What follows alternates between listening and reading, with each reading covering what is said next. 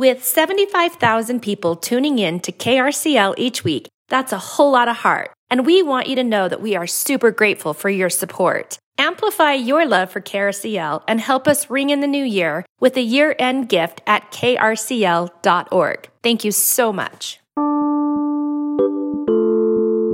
This is Radioactive. It's a show for grassroots activists, community builders, punk rock farmers, DIY creatives, and anybody else who wants to get in on this conversation with us.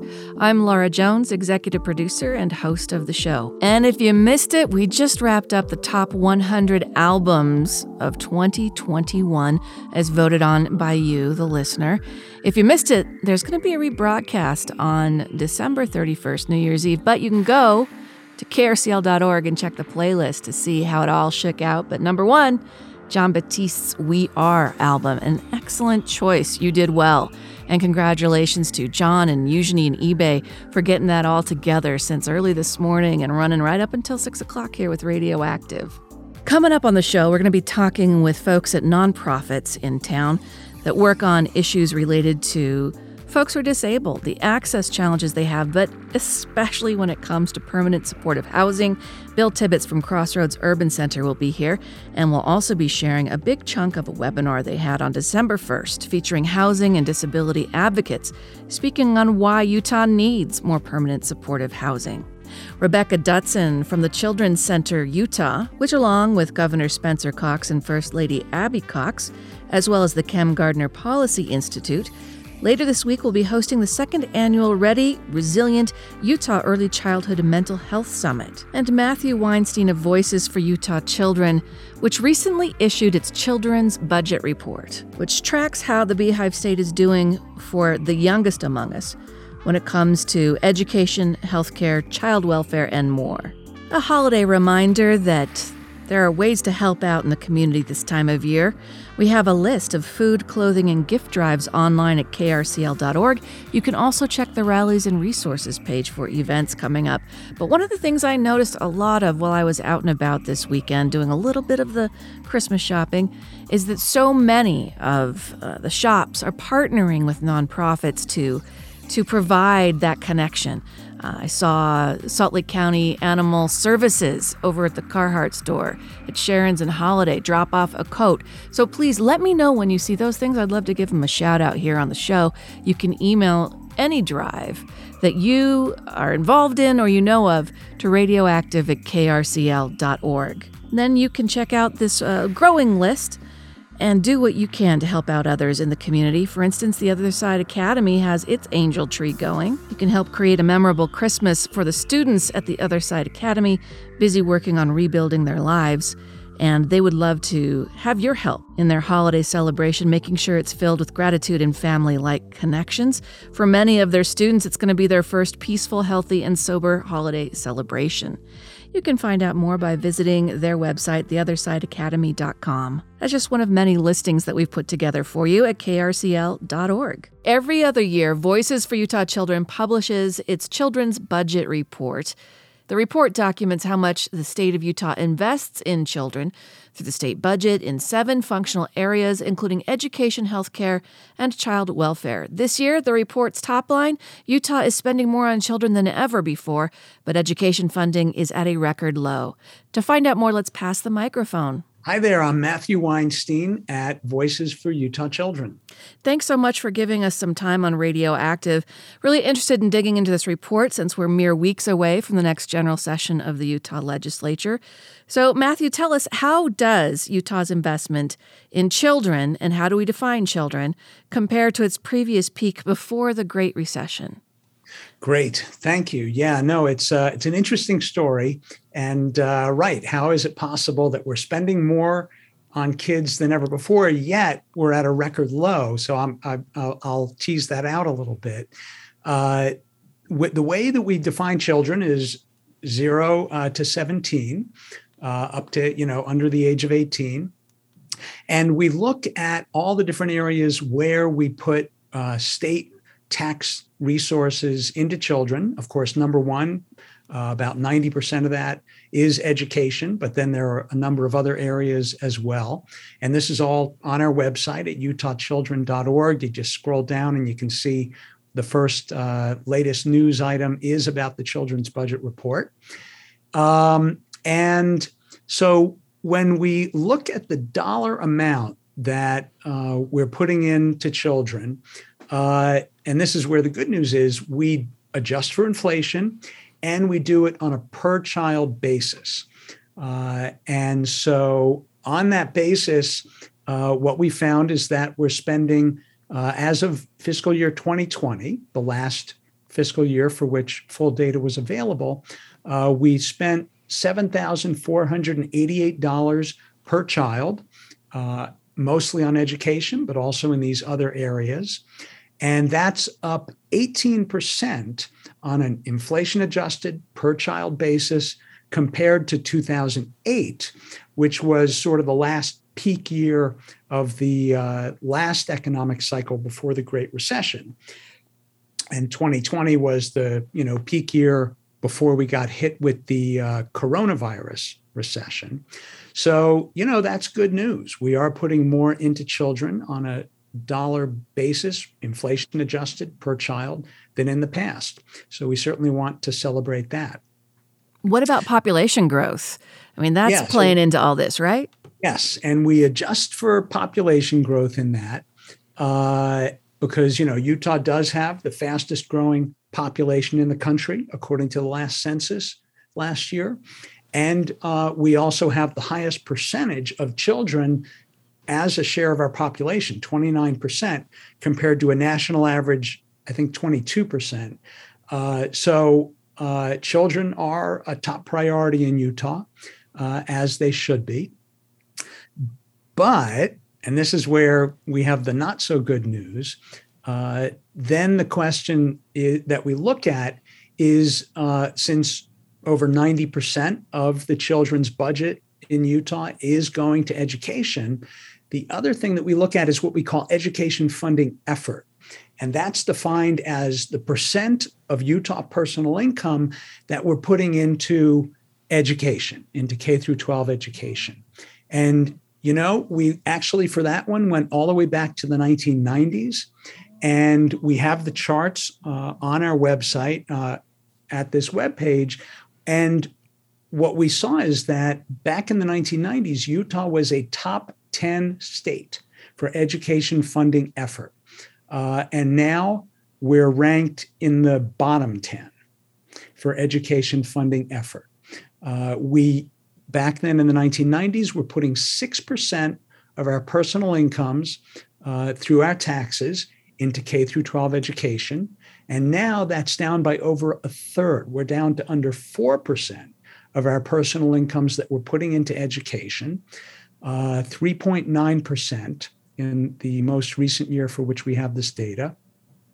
And that is why we say we're at a record low for what we're putting into education when we compare it to the way our incomes have grown. And that's why we're still among the worst in the nation for education funding here in Utah. So what does this mean overall as we're trying to attract more and more tech companies here for quote unquote higher paying jobs to lift all boats, yet we're not investing in the least of our population that needs the help to get off to a good start? Yeah, no, it's a real conundrum. And, the state's economic development strategy has been largely built around tax cuts. This idea that if we want to attract businesses, especially high-tech businesses, we need to have low taxes. This is sort of what we've been doing for 35 years now. We've been cutting taxes and cutting taxes and cutting taxes. It's been on average $100 million every year of new tax cuts that the legislature has been passing. So if you multiply that by 35 years, it's now $3.5 billion every year that we don't have to invest in Utah's future, things like education, because of all the tax cutting we've been doing. Well, and the governor's budget has $160 million in tax cuts he'd like to. That's right. That's right. It just continues that. We passed about $100 million of tax cuts last year that were primarily aimed at the top end of the income scale, unfortunately. So Now, it's interesting, though, that there's now an increasing debate within the business community about whether that's the right way to grow Utah's economy. At the Silicon Slopes conference last month, we saw a number of the high-tech business leaders saying, I don't need tax cuts. You're giving me tax cuts to keep me in Utah. Well, I'm not going anywhere. I'm staying, and I don't need these tax cuts. And we're also hearing them say that Utah's education system is not producing the level of graduates in computer science and these sort of high-tech sort of needs that they need. And we get what we pay for. And they're having to import people, from California, for example, who then move here and increase the population growth and drive up the cost of housing. Wouldn't it be better if we could generate that workforce internally? And that's an area where our underinvestment in education is holding us back. We're behind the national average for high school graduation when you adjust for demographics. What do I mean by that? If you're white in Utah, you're graduating high school right at the rate of whites nationally. If you're Latino, you're actually 3 points behind the national high school graduation rate for Latinos. And that's, about 20% of our kids at this point. So the future of our workforce depends on closing those gaps at the high school level, and not just at the high school level. If you look at achievement of bachelor's degrees and above in higher education, what you see is that the lead that the older generations of Utahns had compared to the nation in bachelor's degrees and above, we've lost that when you look at millennials. When you look at age 25 to 34, we are now behind the nation for bachelor's degrees. And that is a huge concern. We're not investing what we need to generate the workforce that it's going to take to continue to have prosperity and economic growth in the future. Well, and for years, our college system has been saying that high schoolers are not arriving to college ready to do college-level work, which plays into all of this as well. Matthew, I assume you saw the article recently by ProPublica and the Salt Lake Tribune about the fact that the state of Utah claims much of what the LDS Church does on its welfare rolls, what it does.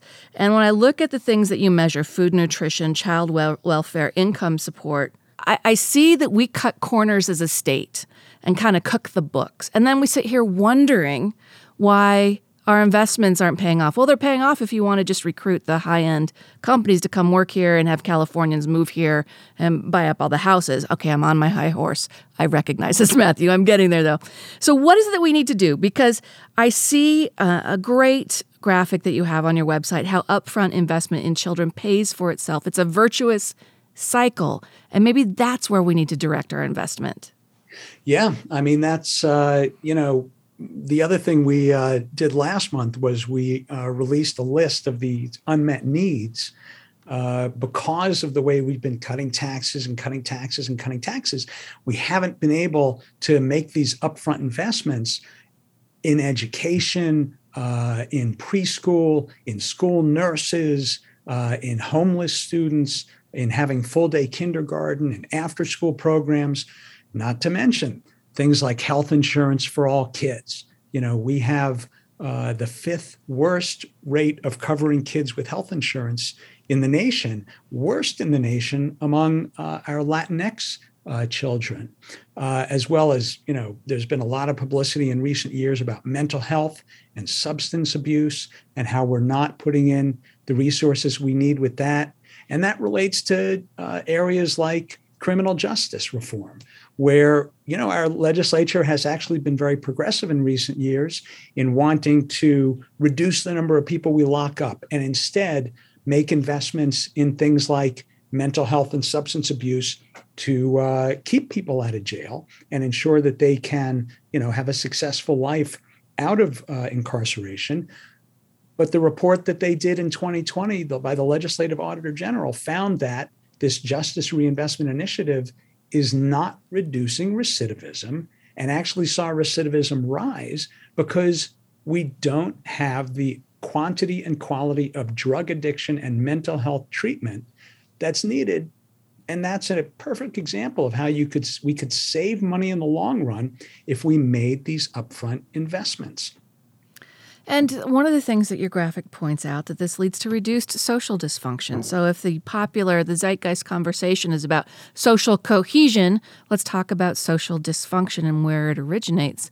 And again, we get what we are willing to pay for. Well, and that's, I heard earlier this year, Senator Mitt Romney was actually comparing us to other countries on things like marriage and child poverty, and saying we need to increase the child tax credit. He had a great proposal on that, similar in some ways to the one from President Biden that was implemented and hopefully will be extended for at least another year by Congress. If you compare us to other countries, we have much higher levels of social dysfunction than, Canada, Germany, France, the sort of comparable free market democracies around the world. And there's a link between what we invest up front. We also have the lowest level of taxes of any of those countries. And we're not making the upfront investments that we need to prevent child poverty, to have a well-educated population, to avoid criminality and incarceration. And, that's sort of the violent crime that we have in America is off the charts compared to other countries. And so is our level of incarceration. Making upfront investments is the only way to break out of that cycle. And, if you keep cutting taxes, you're just not going to have the resources to do that, especially at the state level where we can't go into debt. We have to have a balanced budget. As we head into 2022 and look forward to a general session of the Utah legislature, what is Voices for Utah Children going to be doing to press these points home? Yeah, no, we're certainly, there were some good things in the governor's budget. He did propose making full-day kindergarten available to every family that wants it. That would be a big step forward. And on the tax issue, I do give him credit for, even though we're skeptical about the value of tax cuts, if they're going to do tax cuts, there's certainly a big difference between cutting the income tax rate, which is what the Utah Taxpayers Association is proposing, what the legislative leadership in the majority party is proposing is cutting the income tax rate, because that mainly benefits upper income Utahns. Our income tax is actually the only tax that we have in Utah that's not a regressive tax. Most of the taxes that most people pay are the sales tax and the property tax and the gas tax, which are all regressive taxes. The only tax that actually lines up with Utah's income distribution is the income tax. And that means that 3/5 of the income tax is paid by the top 1/5 of taxpayers. 4/5 of it is paid by the top 2/5 of taxpayers. That lines up with our income distribution. That's sort of where we are in terms of income inequality, even in Utah, where we're not as bad as a lot of states. So that's where the governor's proposal to have a refundable tax credit is far preferable. We're still running the numbers on it. We're still analyzing it. But it does seem to be something at first glance that would primarily benefit low and moderate income Utahns and not be so top heavy the way the income tax rate cuts have been. So as we wrap up the year, we are asking our guests what our listeners can do for nonprofits. What can they do for Voices for Utah Children? Yeah, definitely go to our website and sign up for our emails so that you can keep up on what we're doing. We send out a lot of action alerts during the legislative session. Follow us on Facebook and Twitter. That's another way that we stay in touch with the public.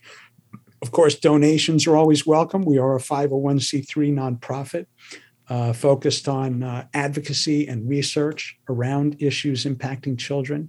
But the main thing is to just be engaged and make sure your legislators hear from you during the legislative session We've been able to have an impact that way in the past, and we know we can in the future with the public support. Because, when it comes to cutting taxes, oftentimes, legislators feel like they're responding to public demand. So we know that a lot of our job when it comes to tax cuts is, we have to get the public on board.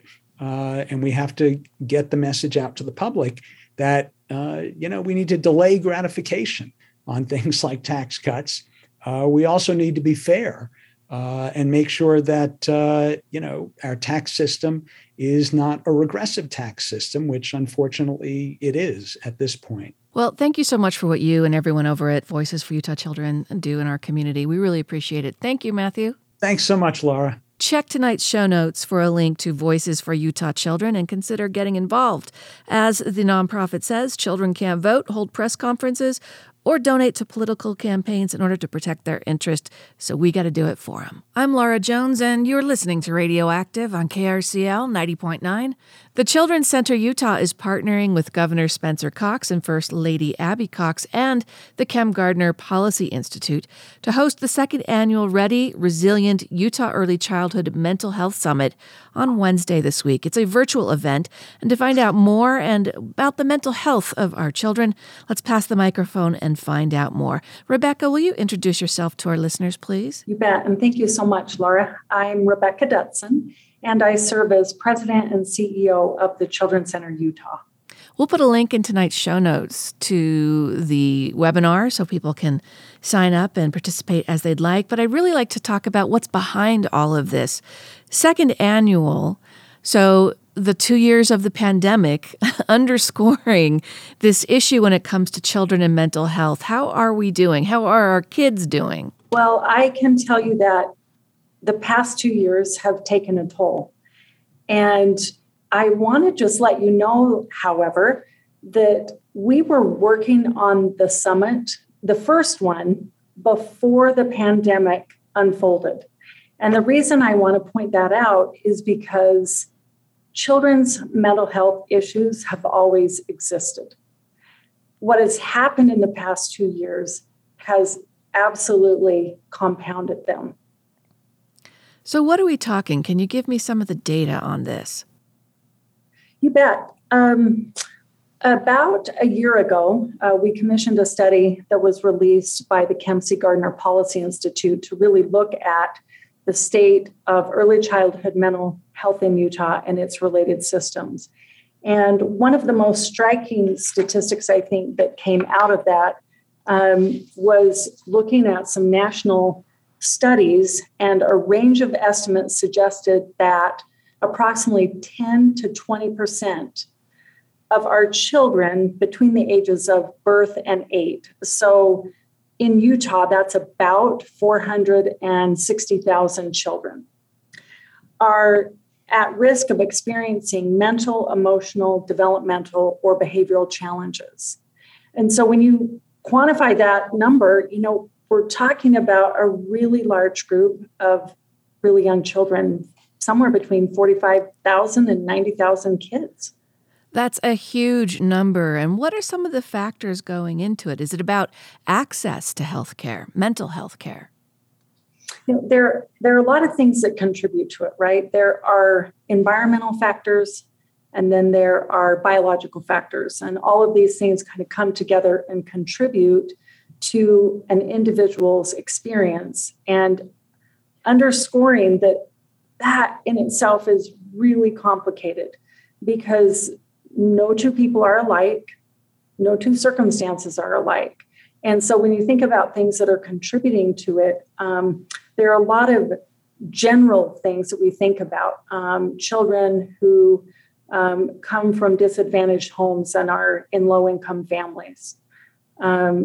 Children who've experienced abuse, emotional and physical abuse, neglect or dysfunction, those things contribute to it. They may have developmental challenges going on that are contributing to their mental health and their well-being. And so it's really a number of things, Laura, that contributes to the mental health of our children. Outside of being fortunate enough to have health care that includes mental health care, what services are available to families and parents in Utah? And can you also describe the role that the Children's Center Utah plays in that network? Right. And the conversation about mental health, and especially when we're talking about infants, toddlers, and preschoolers, is, while experts in the field have known about it for a long time, is really a developing conversation. So it's not the first thing that people think of as they're interacting with their children every day, that, my child may have something more going on than just something that's developmental. And so a lot of times that conversation, and we encourage parents and families and the caregivers, to start that conversation and begin with the pediatrician. That pediatrician has that longstanding relationship with that child and family. In terms of services that are available, first of all, I think anybody who's paying attention to the news at this point recognizes the lack of providers that we have across the spectrum in providing mental health. It is even more acute when we're talking about services for children ages birth through 6. So as families reach out and they talk to their pediatricians, the Children's Center Utah often receives referrals from them. So our team is dedicated. We have a team of licensed clinicians, psychologists, we have psychiatrists on our team, and paraprofessionals who really wrap services around the child, the family, and their caregiver to develop the treatment plan that best suits that child. So it's very individualized. Very individualized. And one of the other things or factors in going into this is each individual child is unique, but we can also draw some conclusions from the data about this issue and how much harder it is for children who are ethnic minorities, children of color, et cetera. And that is just true across the board with healthcare in general. So what are some conclusions that you'll be discussing at this virtual summit on Wednesday to move us forward in the state of Utah when it comes to mental health care for youth? And we're talking, again, those most vulnerable 0 to 8. Yes. And to me, one of the most exciting things about the summit, and especially to have the engagement of Governor Cox and First Lady Cox, is raising awareness about children's mental health. I just think a lot of people, they don't stop and think about it. So that's a huge goal of the summit. And I've just danced around that a bit. Like when we're talking about mental health challenges of children 0 to 8, what are we talking? I mean, I can think of the big ones, autism spectrum disorder or something like that. But what are we talking about? I can think of mental health when it comes to adults, but not children. Right. And thank you. Our children experience the range of emotions that we do. Sometimes they don't have the words to express it, but they have anxiety. They have depression. They can have other things going on that are contributing to their behaviors, such as ADHD or potentially autism spectrum disorder. So there are a number of things contributing to that. And the thing that makes this field so unique is that our team is trained to tease out what is developmental, what is behavioral, what's going on, with their emotional and mental health. So at the summit on Wednesday, yes. It's all on the table. Do you have a keynote speaker you'd like to highlight? We do. Her name is Dr. Brenda Jones Harden. And Dr. Harden is with the University of Maryland. She has conducted so much research herself in this arena. She will be talking about the effects of the pandemic on very young children.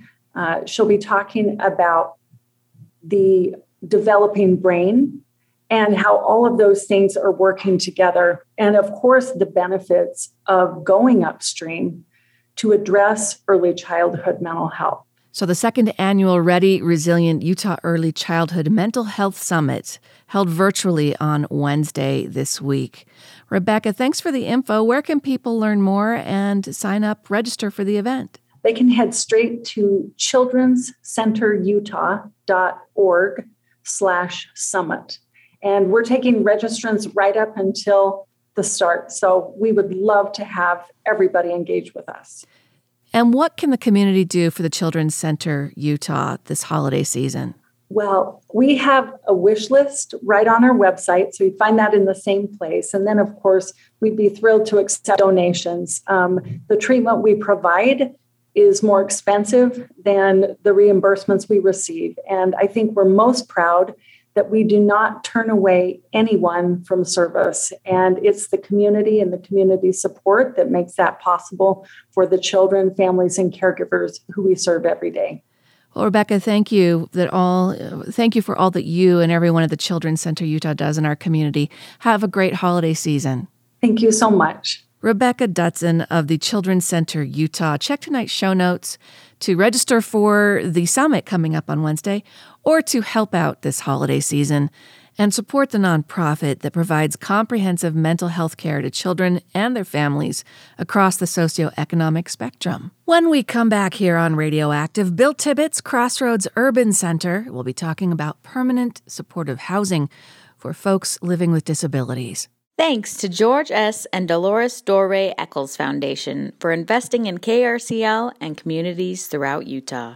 Support for KRCL comes from the Utah Division of Arts and Museums. They provide support, services, and funding for artists and cultural organizations across the state of Utah.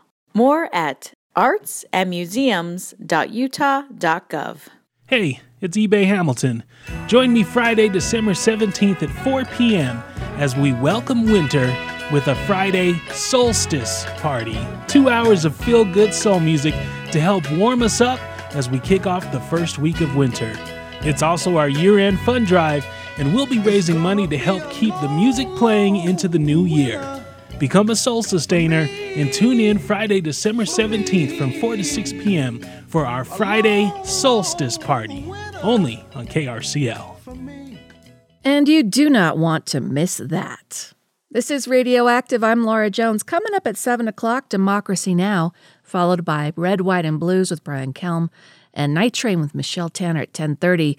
John Florence starting your brand new day at 6 a.m. tomorrow. And our entire programming lineup is online at krcl.org. You can catch the last 2 weeks on demand of any show on KRCL. December started with housing and disability advocates speaking out on why Utah needs more permanent supportive housing.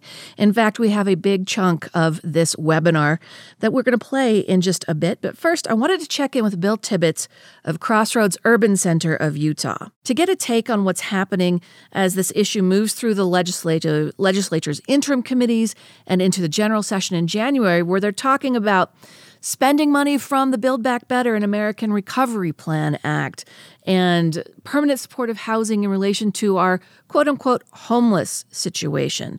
And with a unique take on this, Bill Tibbetts is now joining us. Hi, Bill. How you doing? I'm doing okay. So let's first of all define some terms. We're going to play a big chunk of this webinar later this hour, but I would like to define some terms about permanent supportive housing, what it is, what it isn't, who gets it, who doesn't get it. Okay. Permanent supportive housing is housing for people with a disabling condition that has led to them being homeless for at least 12 consecutive months or 3 or 4 times in the previous 3 years. And so it is housing really for people with disabilities, generally for people with mental health disabling conditions who without this ongoing support will be homeless. I mean, I think it's a really and so our core message really is that we should stop talking about this as a homeless service and see it as being a mental health service, see it as being healthcare. That coincidentally, when it's provided, it also reduces the need for homeless services. In reading your response to what the legislature and its subcommittees talked about in November, it really seems that there's this urge to get people in and out of supportive housing quickly as a response to homelessness. But like you're saying, so many folks who do end up chronically homeless are dealing with mental illness. And as we've expanded Medicare, Medicaid, we should look at it in that regard in terms of supplying services to those members in our community who really need this help.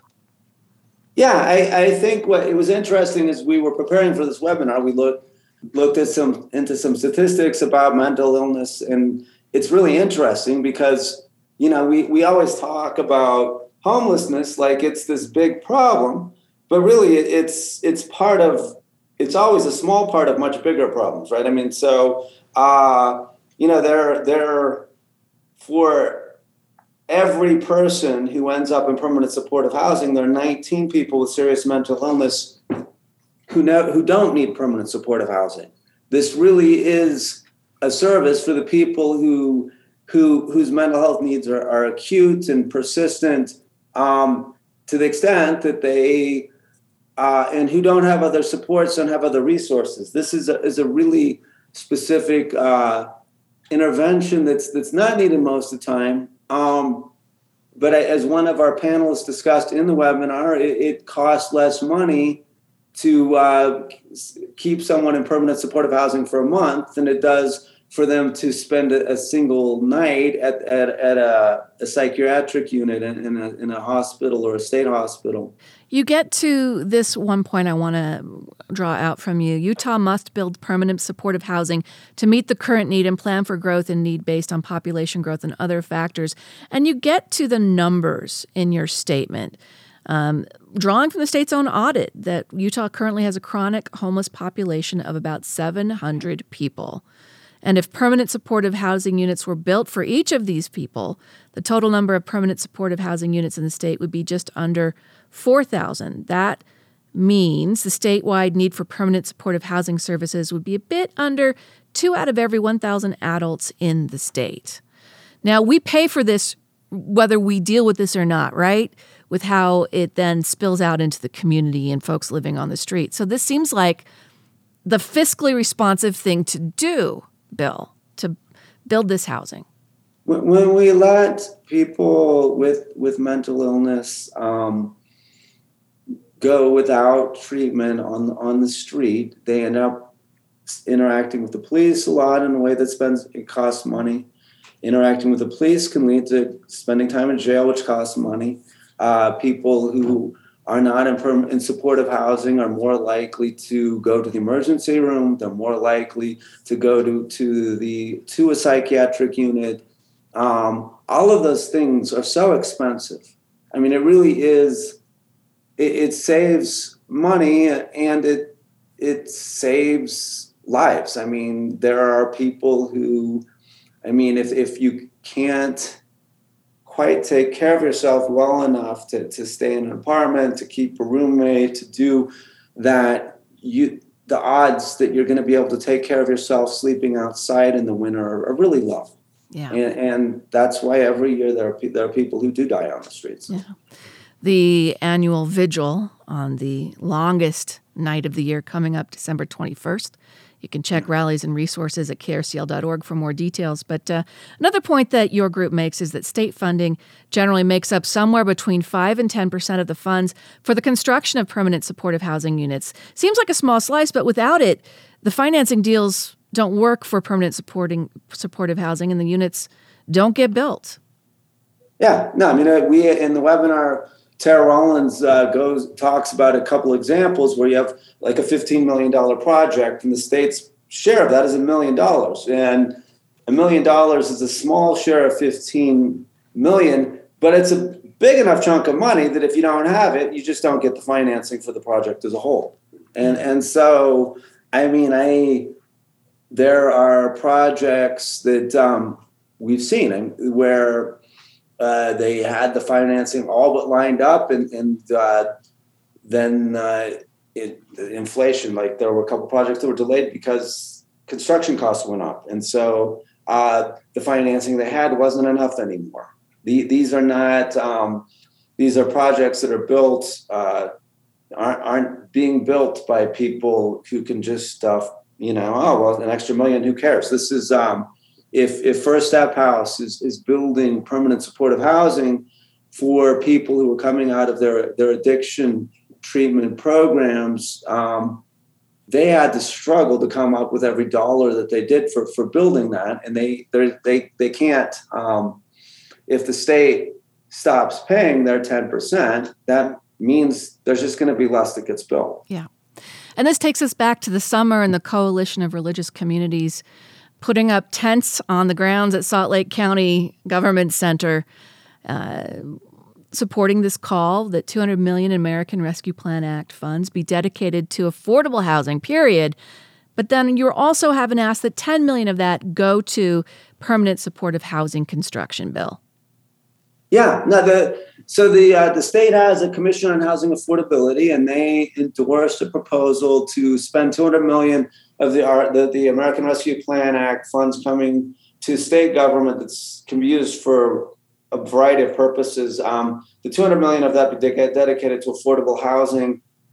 We support that and feel like at least $10 million of that total should be used specifically for helping to foster the growth of permanent supportive housing to meet the current need.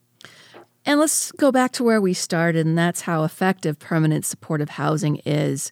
This audit that the state did notes that 95% of people placed in permanent supportive housing do not return to homelessness, which further bolsters your argument that permanent supportive housing is health care.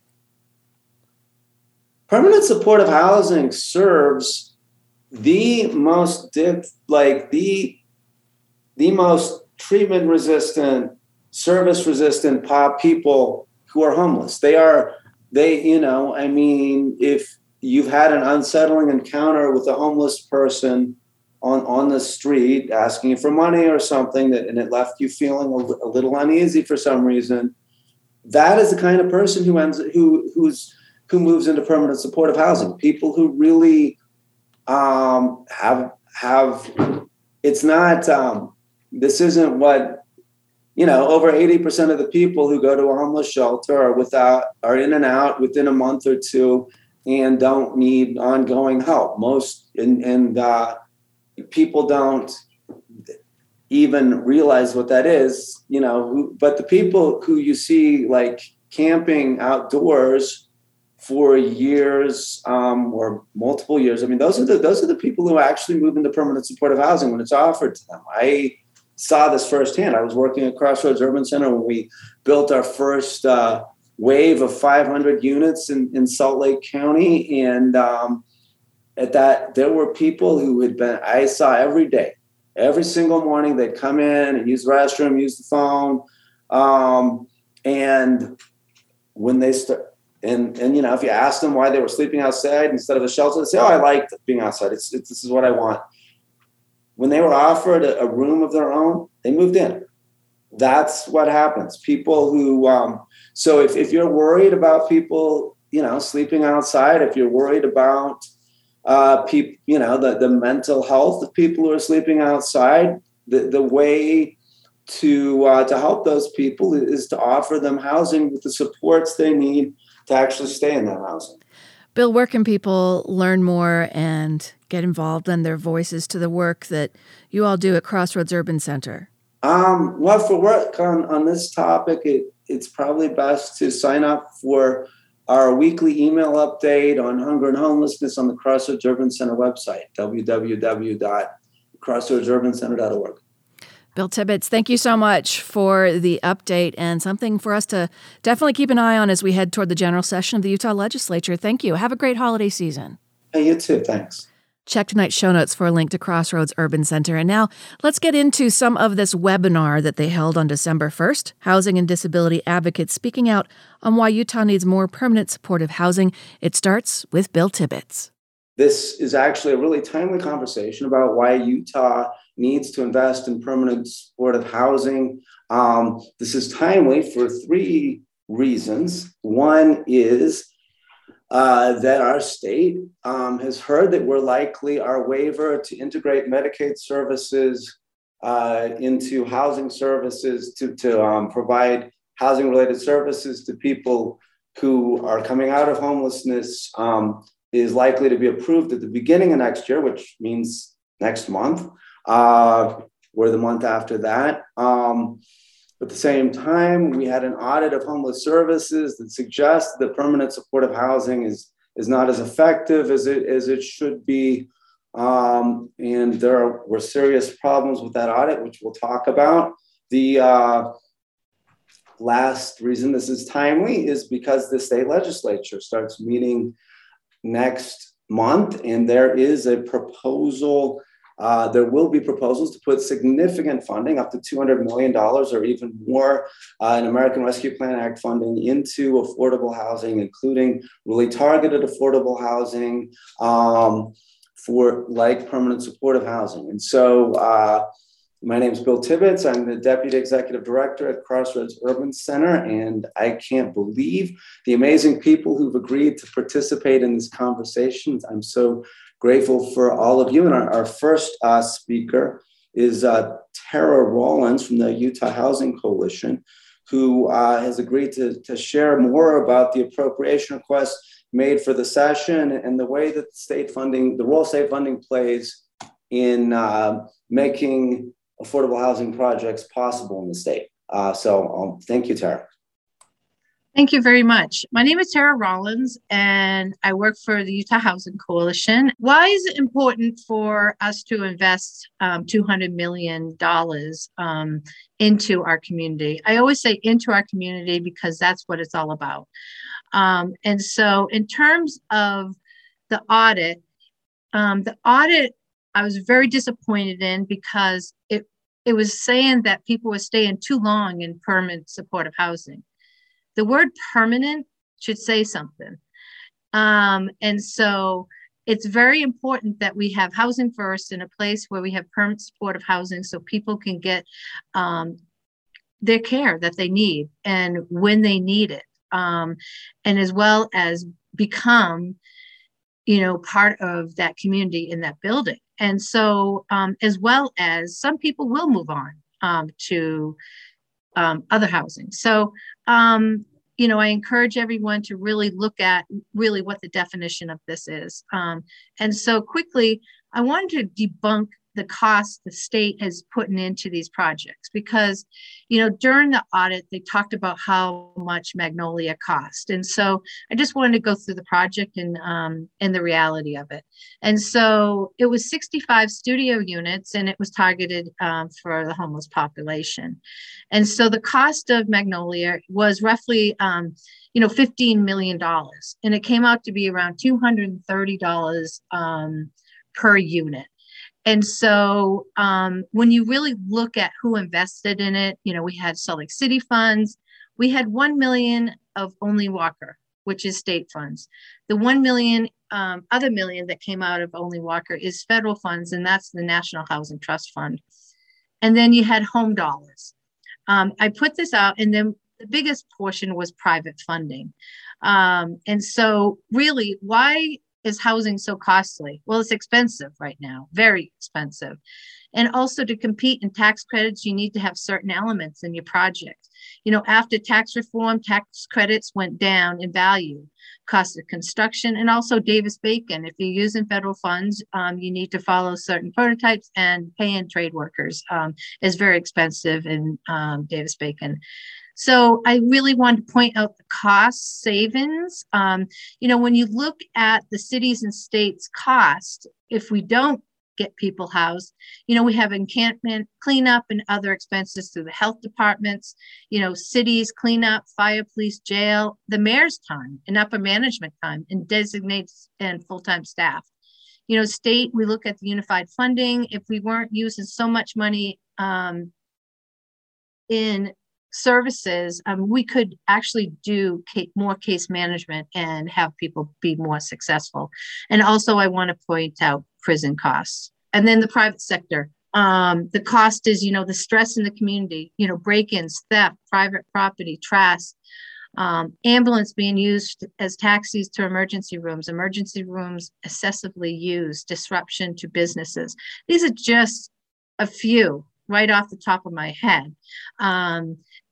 So another project, the project that we're talking about right now, they put $1 million in. And so what does that cost per unit? That's only $15,000 a unit the state invested in this particular project.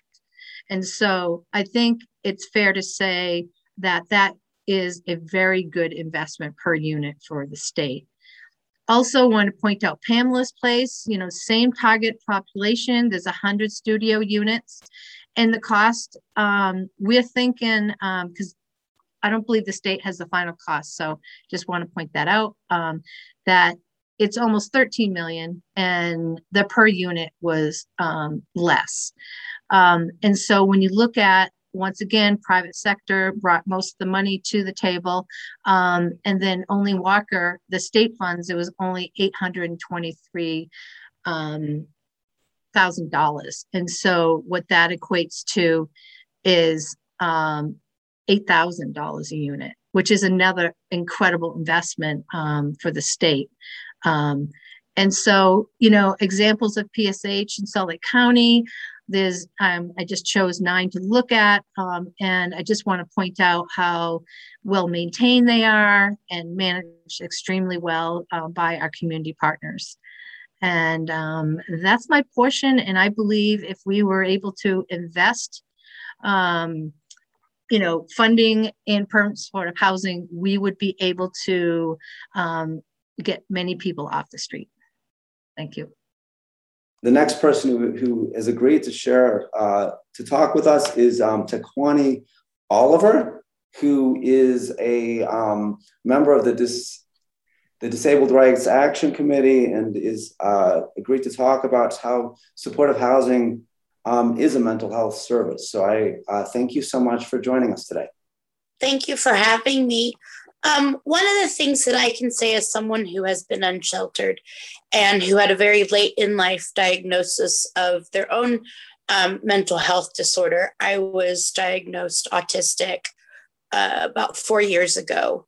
And it's become quite blatantly aware to me how little accommodations for that disability are made within the mental health field. And one of those being available housing, supportive housing. And, we hear a lot of the cost associated with supportive housing, but we forget that if we can have supportive housing, we're employing case managers to help individuals like myself to get themselves to a place of independence or interdependence within a community. Now, for example, with Disability Rights Action Committee, we work with a grant program through the state called the New Choices Waiver, where a part of our program, the case management, is to get people who are in facilities into independent housing. But the thing is, the scope of even that program is limited.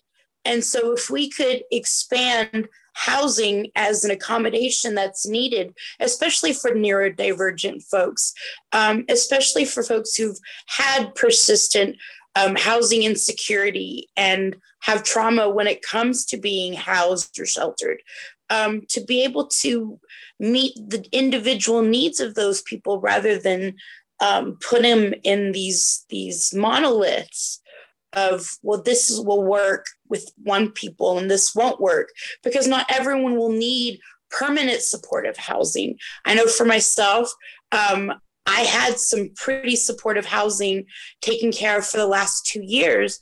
And in that, I was able to get my own case management. And now I am in more independent housing situation. And those things wouldn't have been possible. I am in emergency rooms less often. I do have a community of support who help inform me of the things that I wasn't aware of, especially being a person of color. You don't have a lot of access to healthcare as a younger person. And so there's a lot of things about my own healthcare, about my own health management practices that I'm having to learn. Because when you're poor, when you're a person of color, when you're neurodivergent, there are a lot of barriers to getting just basic access to basic healthcare. And for the first time, I've had healthcare for 2 years. And if you give access to those resources and make it accessible, make it where you can navigate those resources, people will use them. It's that it becomes so complicated and inaccessible for folks like ourselves that it needs to become an accommodation that is covered by Medicaid, and the resources are there. Okay, so our next person who has agreed to show up and present is Andrew Riggle from the Disability Law Center, who has agreed to talk about why it's problematic to stigmatize people with mental health issues for needing help for more than a short-term crisis. I think that relates to why so many of us were concerned about the audit. Thank you so much, Andrew, for agreeing to help with this. Thanks, Bill. I appreciate the opportunity to join you all today. Unfortunately, instead of listening to the voices of those with lived experience, bolstering case management, and building on proven practices in other states, Utah has decided to follow the lead of the medical and legal establishments. Consequently, while the state invests heavily in beds and facilities, the number of individuals in our expanded civil commitment system with nowhere to go continues to increase. While the Division of Substance Abuse and Mental Health mentions the housing crisis in its block grant application, there is no plan to find appropriate and safe housing for individuals with serious mental illness or co-occurring substance use disorder. While recovery residences may be important to the continuum, there needs to be a focus on long-term housing first. There are a variety of housing options and supports that can be utilized to find long-term integrated solutions for persons affected by mental illness in the community.